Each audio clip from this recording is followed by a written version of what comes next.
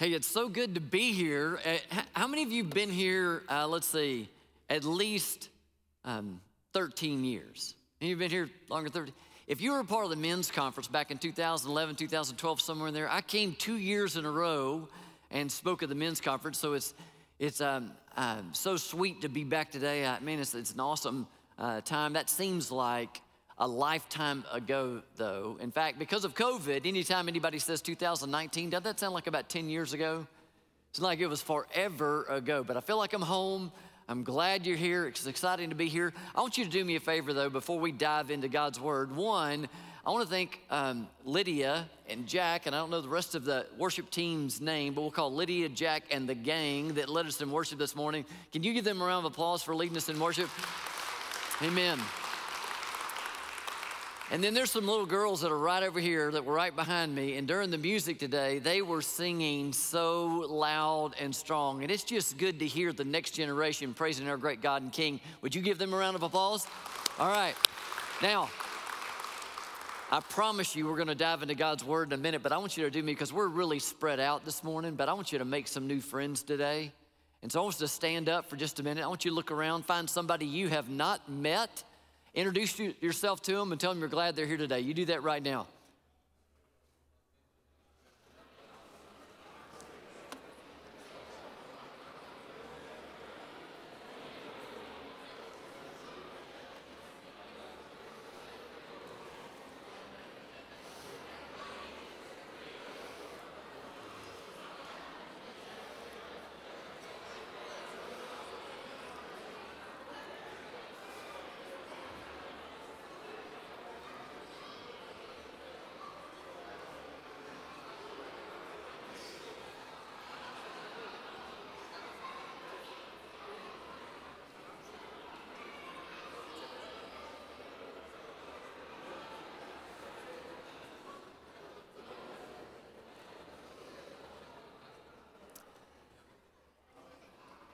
Well, amen.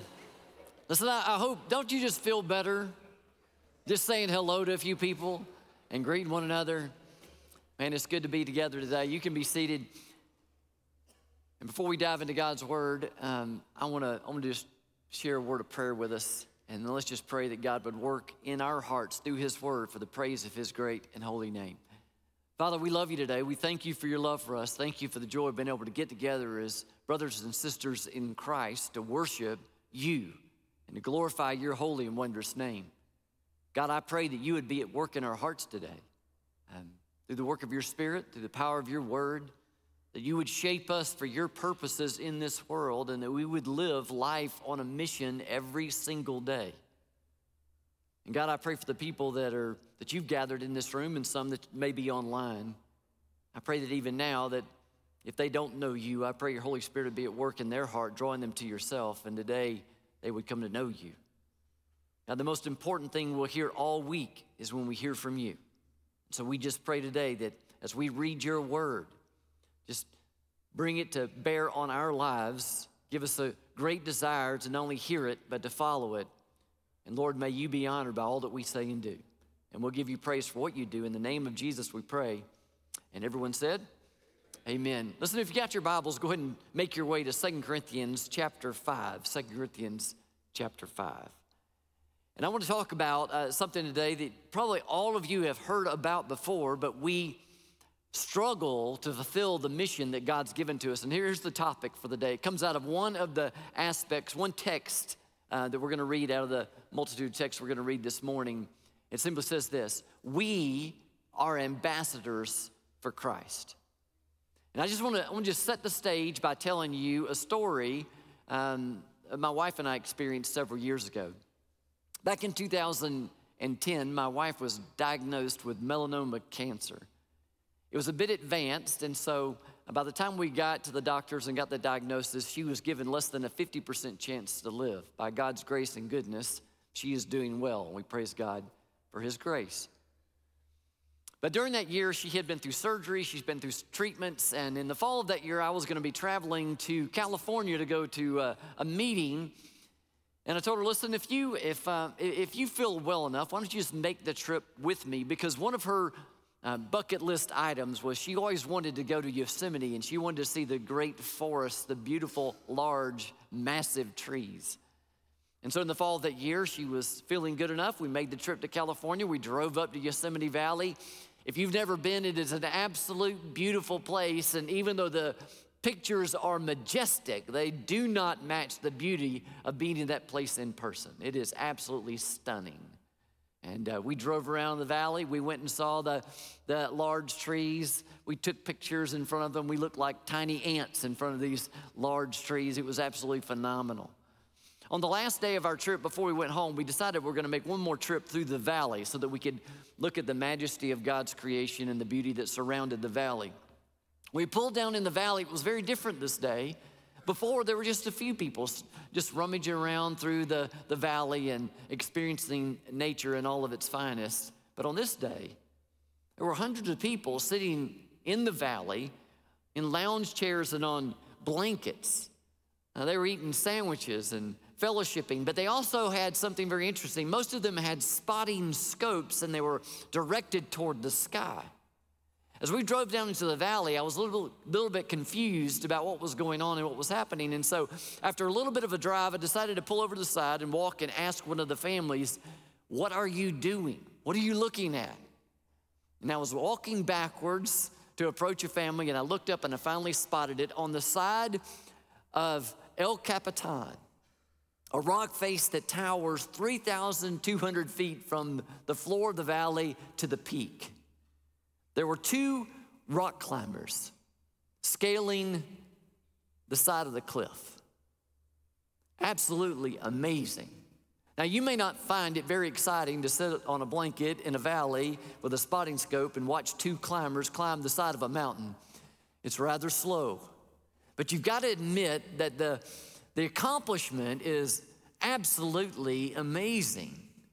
Now, I want you to do something with me. Let's just fast forward 2 weeks from that date in 2010. Everyone that was in the valley that day has gone home. And they've invited friends over to their individual homes to share about their vacation, their time in Yosemite Valley. All of them are turning pictures, showing pictures on their phones and opening up photo albums, telling stories about their experiences. Now, it's interesting. Everyone was in the valley that day, the same place, the same time. But only two people were on mission. The sad thing is, when we think about that illustration, that's how we often think about the church. We're all in the same place, same time. If we were to show pictures, we all have stories to tell, lives to live, things to do.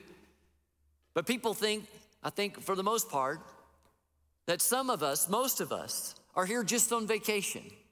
We're here to watch as the missionaries do their work and accomplish the mission that God's given them. I want to say to you today, nothing could be further from the truth. It might be okay for a trip to Yosemite Valley for the majority of people to be on vacation and only a couple of people to be on mission. But when it comes to living out this life that God has given you and me, none of us are on vacation. All of us are on mission. We're in the same place at the same time. We have the same mission, and that is to make Jesus known to the world that's around us. And we cannot forget that. In fact, we're here for the distinct purpose to let the lost know how they can and that they can be reconciled to God. We don't need to miss that. It's a phenomenal mission. In fact, I've had people all through my life ask me, "Man, I just wish I knew exactly why God has me here."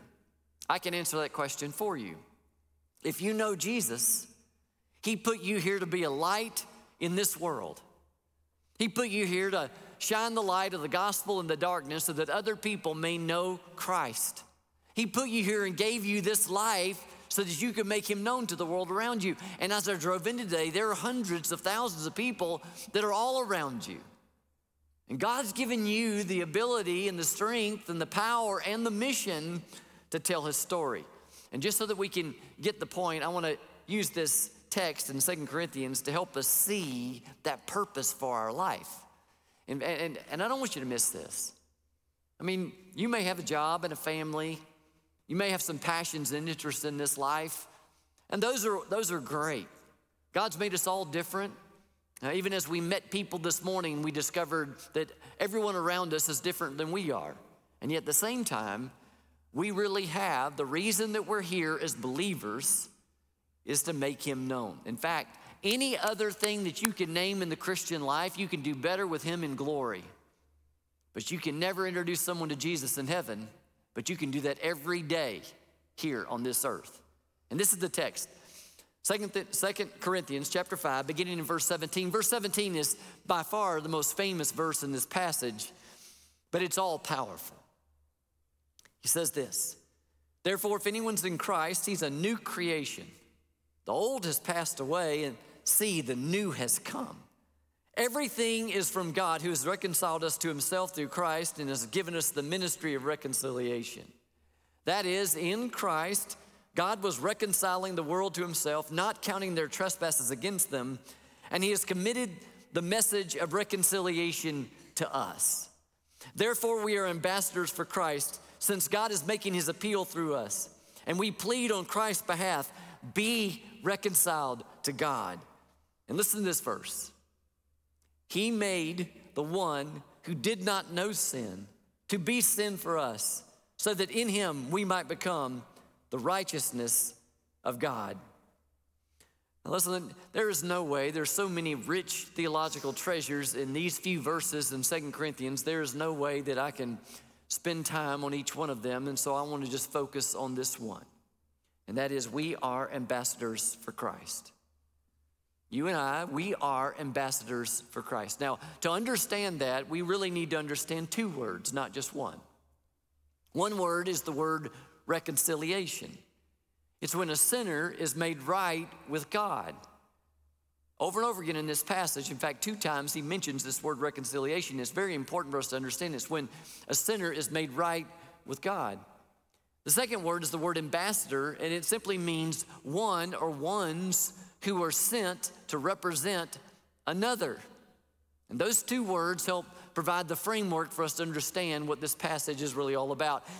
And though there are a lot of things said in this text, let me just emphasize 3 things that are important for us today. One is this: reconciliation is God's work. We don't save anybody, do we? But God does, and that's good news. This morning they shared with you that I came into Christ when I was 11 years old. Let me just tell you a little part of my story. I grew up in a Christian home. My dad was an accountant. My mom was a stay-at-home mom. We lived in Tallahassee, Florida. From the earliest days of my life, I can remember always being in church, Sunday morning, Sunday night, Monday night visitation, Wednesday night. Wednesday nights we had prayer meeting, and we had RAs and GAs, and I was always there. It wasn't until I was 11 years old that my dad gave me permission to go to RA camp, Royal Ambassador Camp, which was at Panama City, which was exciting. I wanted to go desperately.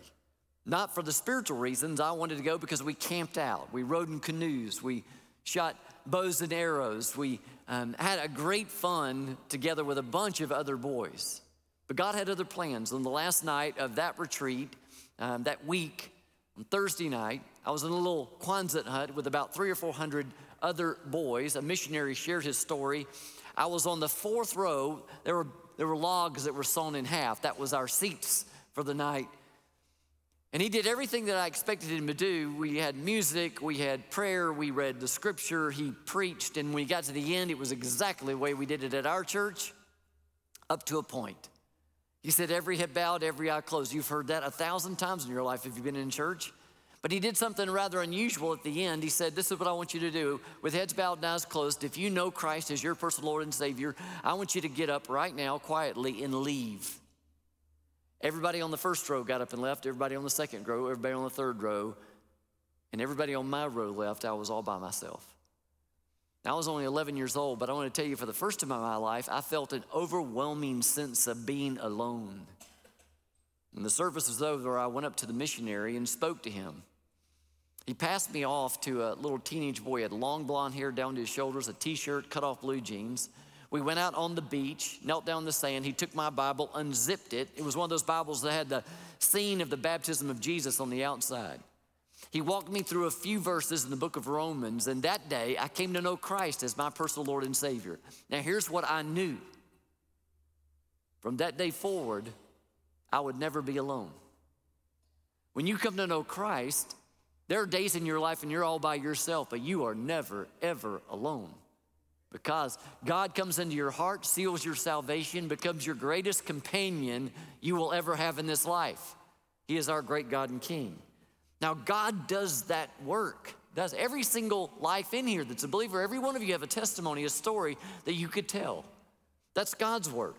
Now, oftentimes when we hear that, we say, well, I know that, but I don't want us to overlook the importance of it.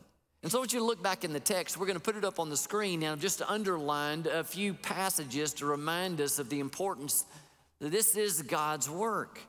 Look down in verse 18. Everything is from God who has reconciled us to himself. Look down in verse 19. That is, in Christ, God was reconciling the world to himself. Look down in verse 20. God is making his appeal through us. And then in verse 21, he, God, made him, Jesus, or made the one, Jesus, who did not know sin, to be sin for us, so that in him we might become the righteousness of God. Now get this. Four times in the New Testament, this word reconciliation is used. 2 times in this passage. In all 4 times, God is always the reconciler. He's the reconciler. Now, when you think about that, you say, well, why does that matter? What's the implication for us? Let me tell you what the implication is. I think so many times we miss it. We think, okay, because God's the one who saves, God is the reconciler, he's the one who works in someone's heart and brings them to saving faith, that we're off the hook. If God wants to save them, he'll save them. That's not the point of the passage. You know what the point of the passage is? That you and I realize the importance of the message that he has given us to proclaim. God saves. He is the one who saves. And we are sent to tell the good news. We are his ambassadors. In fact, I love Romans chapter 10. It says this, how then will they call on him in whom they've not believed? And how are they to believe in him of whom they've never heard? And how are they to hear without someone preaching? Now, he's not talking about preaching in a pulpit like this. He's talking about going out in your life and telling the story, sharing the good news. Listen, God is the one who saves. He is the great reconciler, and we can celebrate that. The second thing that we need to notice about this text is this: reconciliation is the sinner's hope. It's the only hope. It's so interesting. We look at the problems that plague this world, isn't it?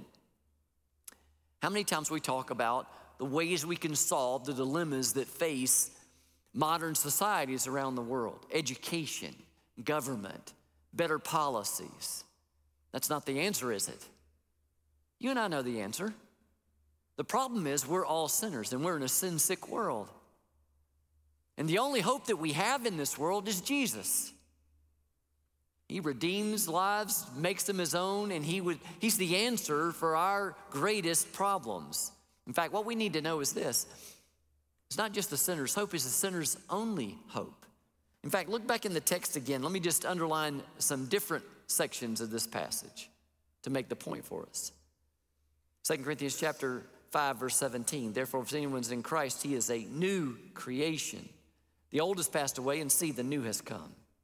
Everything is from God, who has reconciled us to himself through Christ. Then look down in verse 19. That is, in Christ, God was reconciling the world to himself, not counting their trespasses against them. And look down at the end of verse 20. We plead on Christ's behalf, be reconciled to God. He made the one who did not know sin to be sin for us, so that in him we might become the righteousness of God. And listen, our only hope is the salvation that's found in Jesus. It's what our world needs. It's the sinner's only hope. Think about it this way. Here's the problem. People, all people, are sinners. Anybody disagree with that? Listen, I've traveled a lot of places around the world, and I'd be honest with you, wherever I have gone, I've found that people agree with this fact. We are sinners.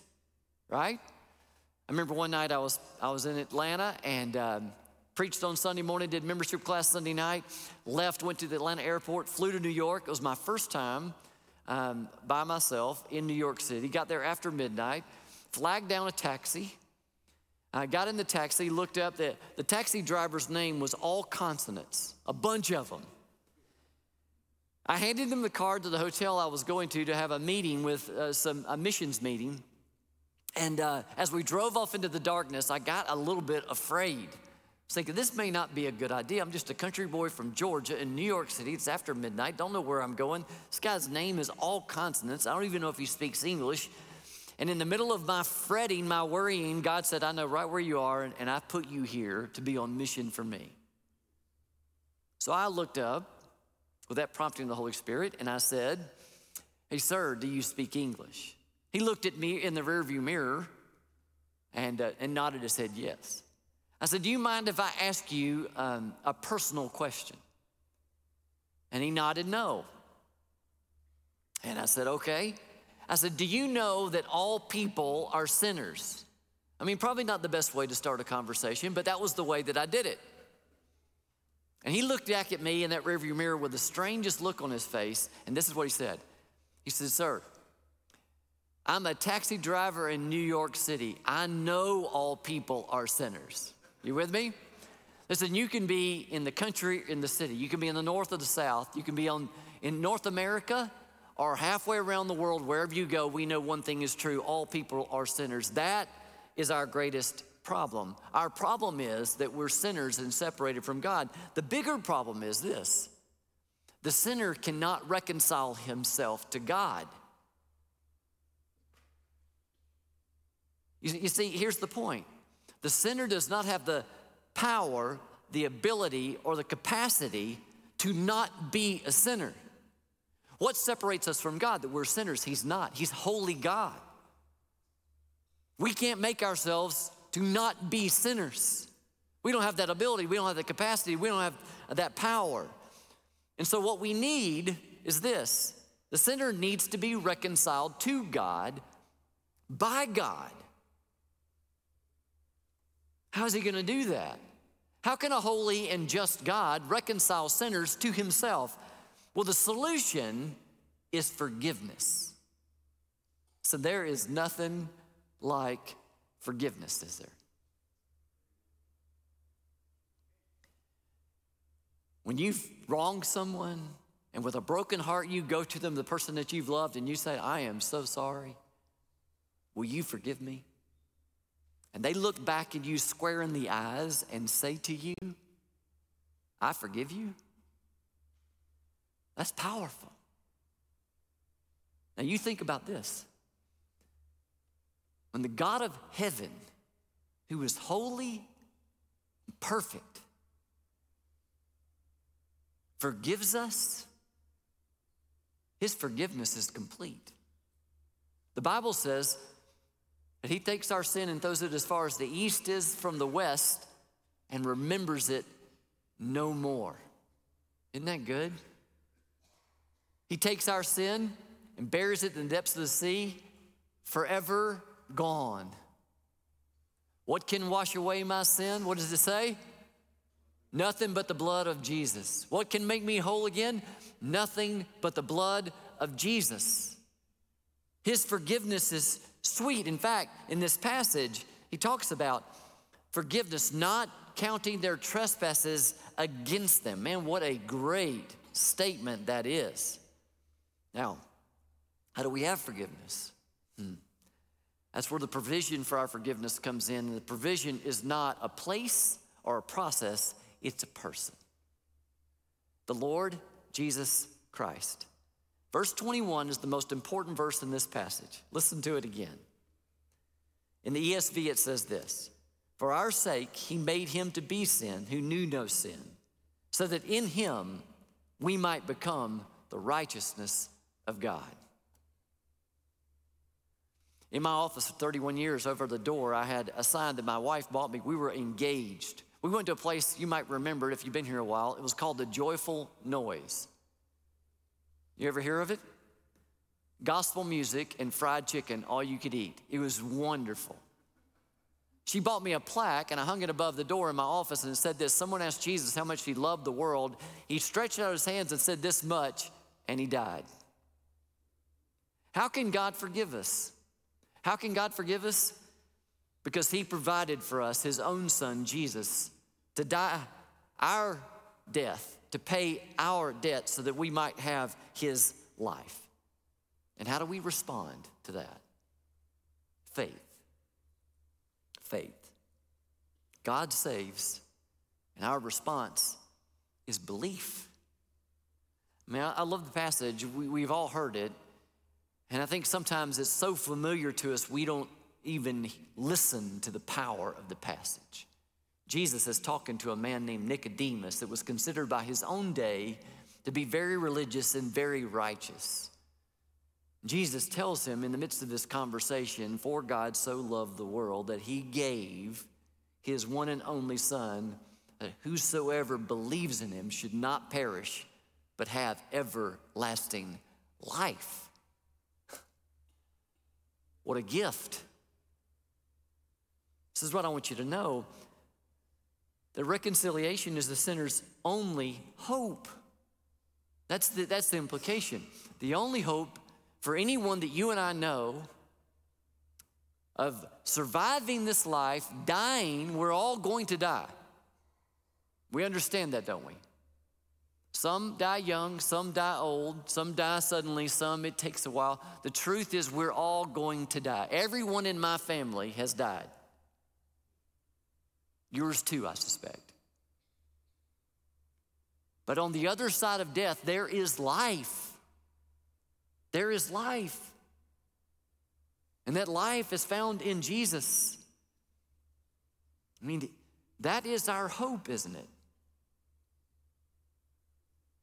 And why, you say, why is all that so important? Here's why it's so important for you and I as Christians to know that. It's this: because reconciliation is our ministry. Reconciliation is the reason you're here. Why did God put you here? God put you here to go to school, first grade, second grade, third grade, fourth grade, all the way through, and go to college, to get a job, to get married, to have kids, to retire. God put you here as a believer. Once you come to know him, the reason God leaves you here is to share the gospel, to proclaim the hope that's found in his name. We're to do that. It's our ministry. Let me just show you in the text. Again, look at the text in 2 Corinthians chapter 5. Let's just read the whole thing and look at the underlines. Therefore, if anyone's in Christ, he's a new creation. The old has passed away, and see, the new has come.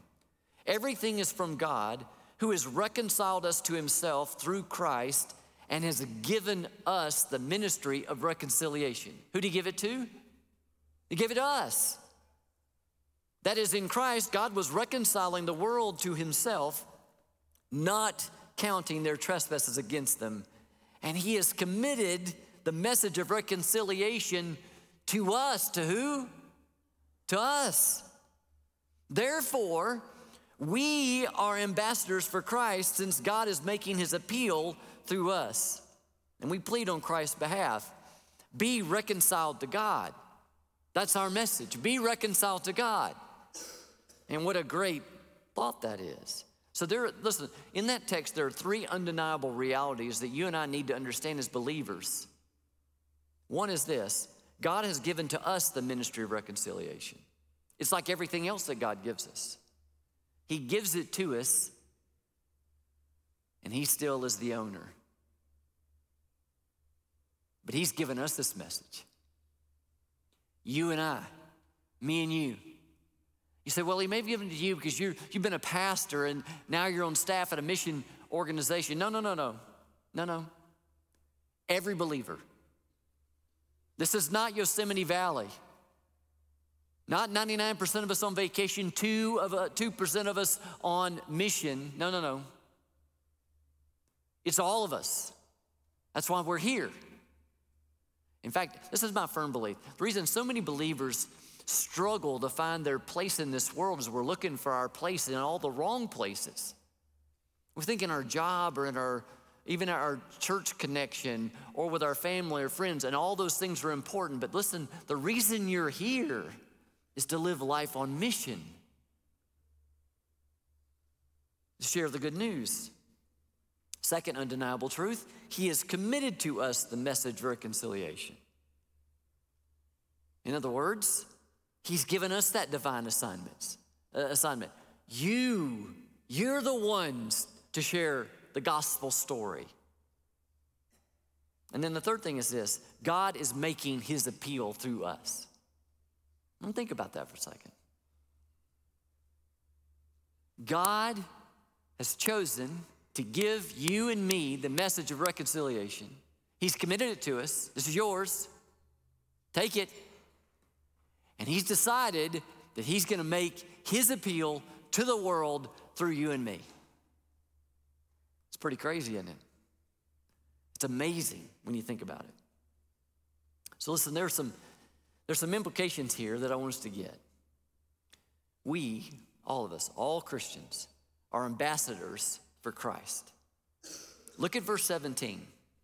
Listen to what it says. Verse 17, he tells us that we are in Christ. We are new creations. The old has gone, the new has come. You cannot separate what happens in verse 17 from verse 20. Therefore, we are ambassadors for Christ. If you've been made new in Christ, you're an ambassador for Christ. Pretty powerful. In fact, do you remember what Jesus told the disciples when he called them and asked them to leave their fishing nets? What did he say? Follow me and I'll make you to become what? Fishers of men. That's a powerful assignment. It's the same assignment you and I have. The second thing, it's an implication of this statement that we're the ones to carry the message of reconciliation, is we're all qualified to be ambassadors for Christ. You say, how is that? I've never been to school, never been to seminary, haven't studied a lot, doesn't consider myself a great theologian. The truth is, if you have come to know Christ, you're qualified. If God has saved you, made you his own, you have a story to tell. It's his story in your life and a message of hope to proclaim. And then the third thing is this, third implication. We are all equipped with the power to be ambassadors. Now, here's where it really gets tough. Because so many of us have decided that he didn't mean me. Didn't mean me because I don't have an outgoing personality. Or I don't feel like I have the gift of evangelism. Listen, there are some people that God has gifted in remarkable ways that can carry the gospel to people around the world. And it bears fruit. But your personality, nor your training, nor your context inhibits you from being what God has made you to be. You have the power to be an ambassador. You say, how is that true? Through the presence and the power of God's Holy Spirit. You see, when you come to know Christ, this is what happens. I can't explain it, but I can tell you what happens. When you come to know Christ, your personal Lord and Savior, the Holy Spirit of God, Father, Son, and Holy Spirit, the Holy Spirit takes up residence in your life.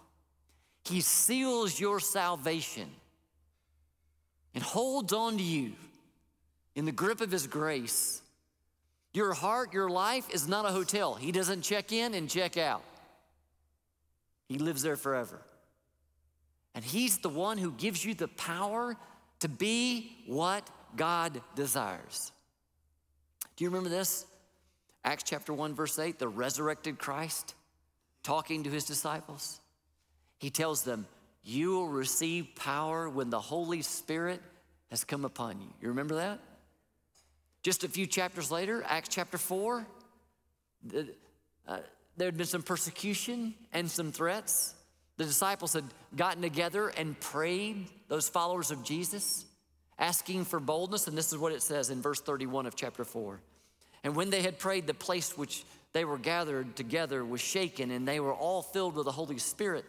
And they continued to speak the word of God with boldness. Where did the boldness come from? God's presence. God's presence in their life. Listen, I just want to put you at ease. You and I don't save anyone. We can't. But God can. He's chosen to make known that message of salvation to the world. He's chosen to make it known through you and me. Our lives don't need to be closed. Our mouths don't need to be shut. We need to be an open book, and we need to be testifying to the truth. Not because we're outgoing, but because God has made us new. And here's what I know. Through the strength of the Holy Spirit of Almighty God, God will give you everything you need to be everything He wants. Did you hear that? He will give you everything you need to be everything He wants. Don't miss that. Don't climb out of the boat and don't stop fishing. Make Him known. Let me ask you a question. Why do you think that God gives you the friends He gives you? Why do you think God gives you the family that He gives you? So that they can know you, or so that they can know Him? A city set on a hill cannot be hidden. Nor do people light a lamp and put it under a basket, but on a stand. And it gives light to everyone in the house. And Jesus said, listen, let your light shine. Live this life in the fullness and strength of God's power so that everyone may see and everyone give glory to God. And what a word for us. Now, my wife, several years ago, developed a rather new hobby. A lot of people have it now. It's going to antique stores. When I was a kid, we called them junkyards. But now we moved them inside and we call them vintage stores, antique stores. And every once in a while, my wife will say on a Saturday morning, hey, wouldn't it be great? Today's just such a beautiful day. Wouldn't it be a great day to go antique store shopping? It's not my thing, okay? It's just not my thing. But I love my wife, and I love being with my wife, and so I go. Now, I've learned in these trips a couple of things about these antique stores. One, they're very deceptive. You usually pull up, and it's a small storefront, and you think, hey, this will take maybe 12 minutes. When you walk inside, it's like the wardrobe. There's a whole world back there, and there's like a maze of buildings connected that are all filled with other people's junk. It's going to be an all-day journey. Second thing I've learned is most of them are not designed for men. Most of the stuff in there, ladies love, guys tolerate. So when we go on these trips, I always go to the counter and ask them, hey, do y'all have a men's section? This one Saturday morning we got up, my wife said, hey, wouldn't it be good? Let's go antique shopping. I said, sure, let's do it. We drove to a nearby town. We pulled up. This place wasn't deceptive at all. I knew it was going to be an all-day event. It was huge on the outside. We started walking in, and I said, hey, you enjoy. It's going to be great. I'm sure it's going to be a fabulous place. I'll go to the counter. I'm asking for the men's section. Just text me if you're ready to go. I go to the counter. Do y'all have a men's section? That's what I thought. She said, if you'll follow this yellow line through this building to the next building, then on to the next building, in the far right-hand corner, we have some tools. Thank you very much. So my wife is shopping, and I start making my way down the yellow brick road to the men's section. I was looking over to my left because it was a counter just off the main counter, a glass counter where it was all locked up. With the sliding glass with the locks on it. And usually they have real pretty dishes and glasses and, silverware that people ate off of and 200 years ago, and stuff you just wouldn't want. But as I walked by the counter this time, I looked over and I noticed that there was a fishing lure inside this locked cabinet. Fishing lure. What caught my attention was it looked like a fishing lure that had been handmade. It reminded me of my grandfather, my mom's father, who lived in Abbeville, Georgia on Poor Robin Road on the way to the Old Muggy River. My grandfather was a sharecropper, and he was a fisherman. He built his own boat. He carved his own lures.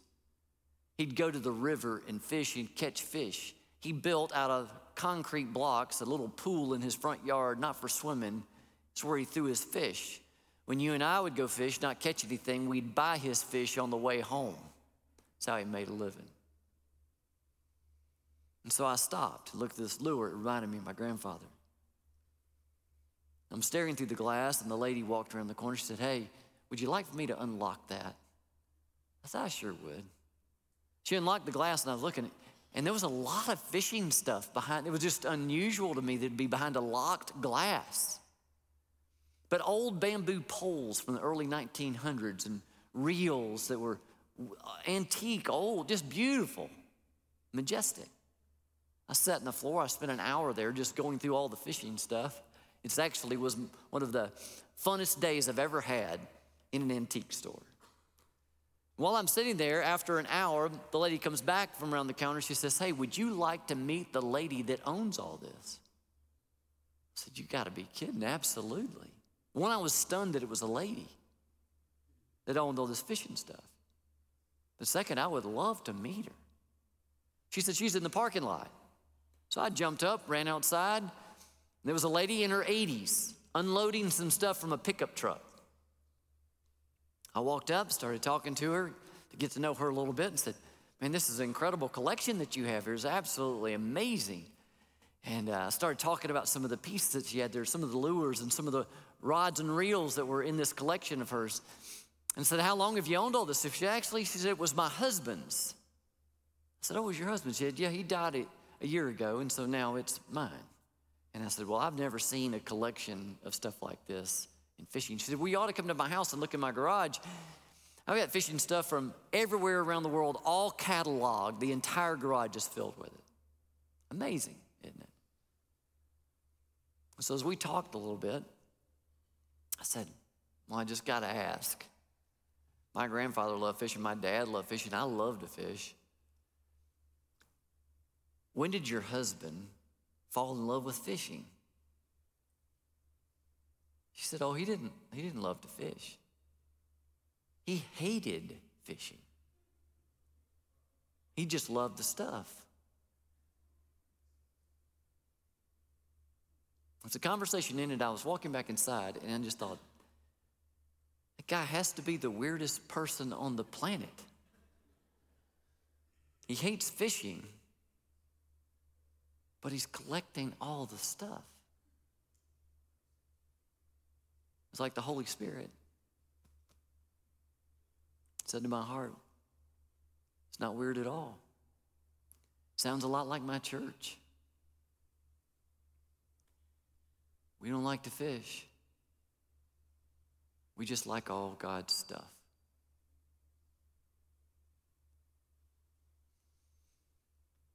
Listen, that's not to make you feel guilty. You need to understand how powerful God's love is for us, His church, and how great an opportunity we have every day to do what we're made to do, what we're equipped to do.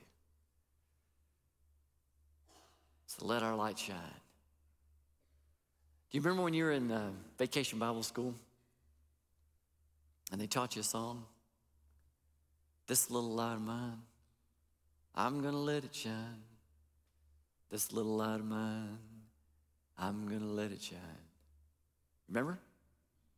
"This little light of mine, I'm gonna let it shine, let it shine, let it shine, let it shine." What happened? Listen. We as Christians, we are the ambassadors of the good news. The ambassadors, his church. Because God uses his people to reach people with the good news. Here's what I want you to get. He's not sending anyone else. There's nobody else coming. It's us, his church. There's not a band of angels. There's not a missionary force. It's the church of our Lord Jesus Christ that he's entrusted the message to carry the good news to the world. And we need to share it. And when we share it, God will save. Just a couple of weeks ago, I was out on a Saturday mowing the grass. Had my phone inside, came back inside, had a message from a friend in Canada, Caesar Para. Caesar and I had talked about 3 months ago, and he told me, he said, listen, I want you to pray for my daughter. She's dating a guy who's not a believer. I told her it's okay for her to date him a couple of times as long as she would not be embarrassed and call me off when I sit down to talk to him about knowing Jesus. And if he's not interested, then no more dating. And she said, okay, Dad, I'm good with that. And so Caesar and I started praying for a young man named Nico. That Saturday, I had a voicemail from Caesar. Caesar, when I listened to the voicemail, he said, hey, Pastor Tim, so sorry to bother you on Saturday. I know you're probably enjoying some time with your family and friends. And I'm thinking to myself, no, I was just mowing grass. It's so good to come inside and get a message. He said, I just wanted to tell you, I know you've been praying every day for Nico. I had a conversation with Nico today, and I want to tell you, and he said, well, wait a minute, Nico, why don't you tell him? Nico got on the phone and said, hey, Pastor Tim, today I gave my life to Jesus. He said, about 2 weeks ago, we talked about Jesus. I started reading the Gospel of John, never read it in my life. And today when Caesar talked to me again about Jesus, I believed in him. And he is my Savior.